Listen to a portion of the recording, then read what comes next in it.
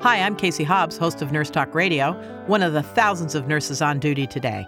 Here's what we're talking about this week. The Standing Rock Sioux Tribe in North Dakota is in an uproar over a crude oil pipeline being constructed on their lands. The tribe began to protest this construction in January of 2016 and has gained significant traction for the past 9 months, but why isn't this being covered by the mainstream media when it's controversial in so many ways? The Dakota Access Pipeline does not lack the potential to be devastating to the environment. The pipeline itself is 1,172 miles long, traversing 4 states. If the pipeline bursts, not only will the Sioux tribe's water be contaminated, but the habitats all along the Missouri River could be irreversibly damaged. The construction of the DAPL infringes on a treaty giving the Sioux tribe those lands.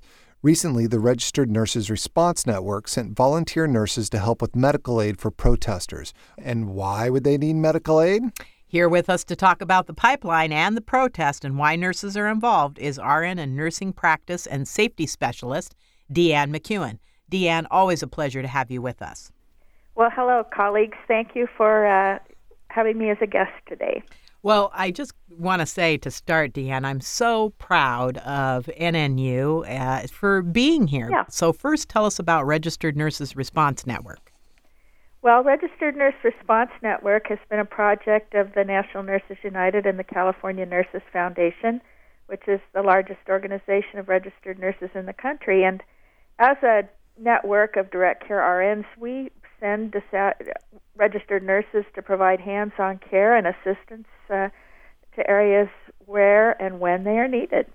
And Deanne, can you give us a little background about the Dakota Access Pipeline and how this construction got started despite so much opposition?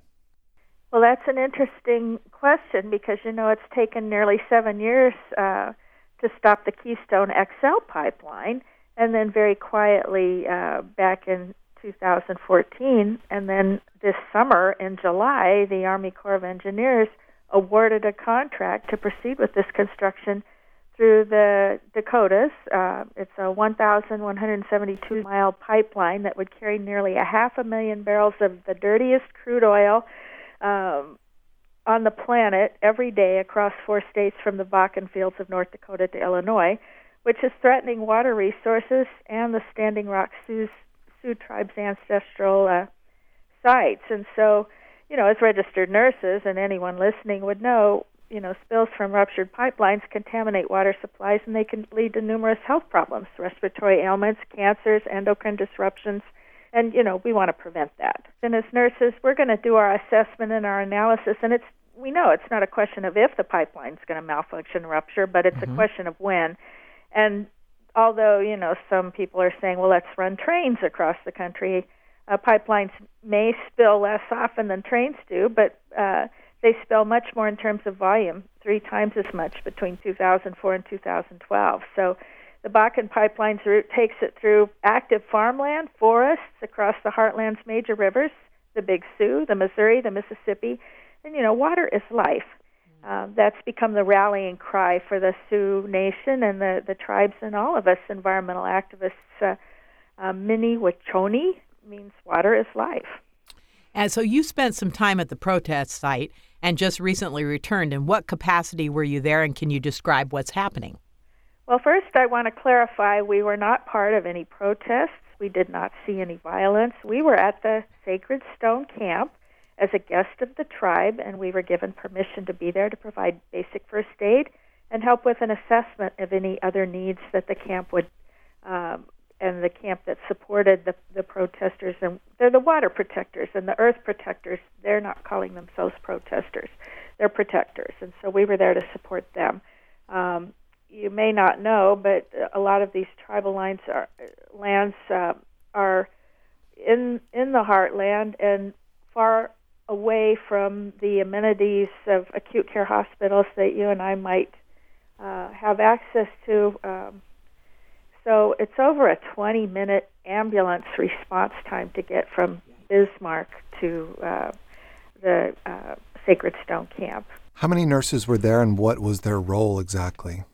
Well, our role, first in terms of number, there were 3 registered nurses from Registered Nurse Response Network that went on this deployment that began the 9th, and we came back just over the weekend on the 17th. So there were other volunteer nurses there. I don't have a handle on exactly how many, but we met doctors and nurses from around the United States and excellent around the world. And so our role was providing basic first aid. They're winterizing these camps because they want to occupy the tribal lands during the winter. And so we had cuts and scrapes and bruises. People fell, bee stings, wasp stings, all kinds of crawly things that that are out get there. into your hair and your clothes. And so burns, a lot of burns. There were a lot of wood-burning stoves and campfires there. So I know the answer to this, but let our listeners know, why is it so important to nurses that we take care of this, and why isn't mainstream media covering it? Well, because the mainstream media is, portraying this as a minor tribal skirmish, but again, when you look about water and prevention and the public health, Dr. Sarah Jumping Eagle, she's a pediatrician from the tribe, whom I had the pleasure of meeting. She's calling this environmental genocide. This matters to all of us on a global issue. And National Nurses United, we've all been at the forefront of engaging in these environmental injustice fights and trying to promote global health. So, again, we know water, pure water, clean water, access, we grow our food on it, we graze our cattle and farm animals on the land, and they drink the water, and that gets into the food chain. For more information about this topic or about National Nurses United, visit nnu.org.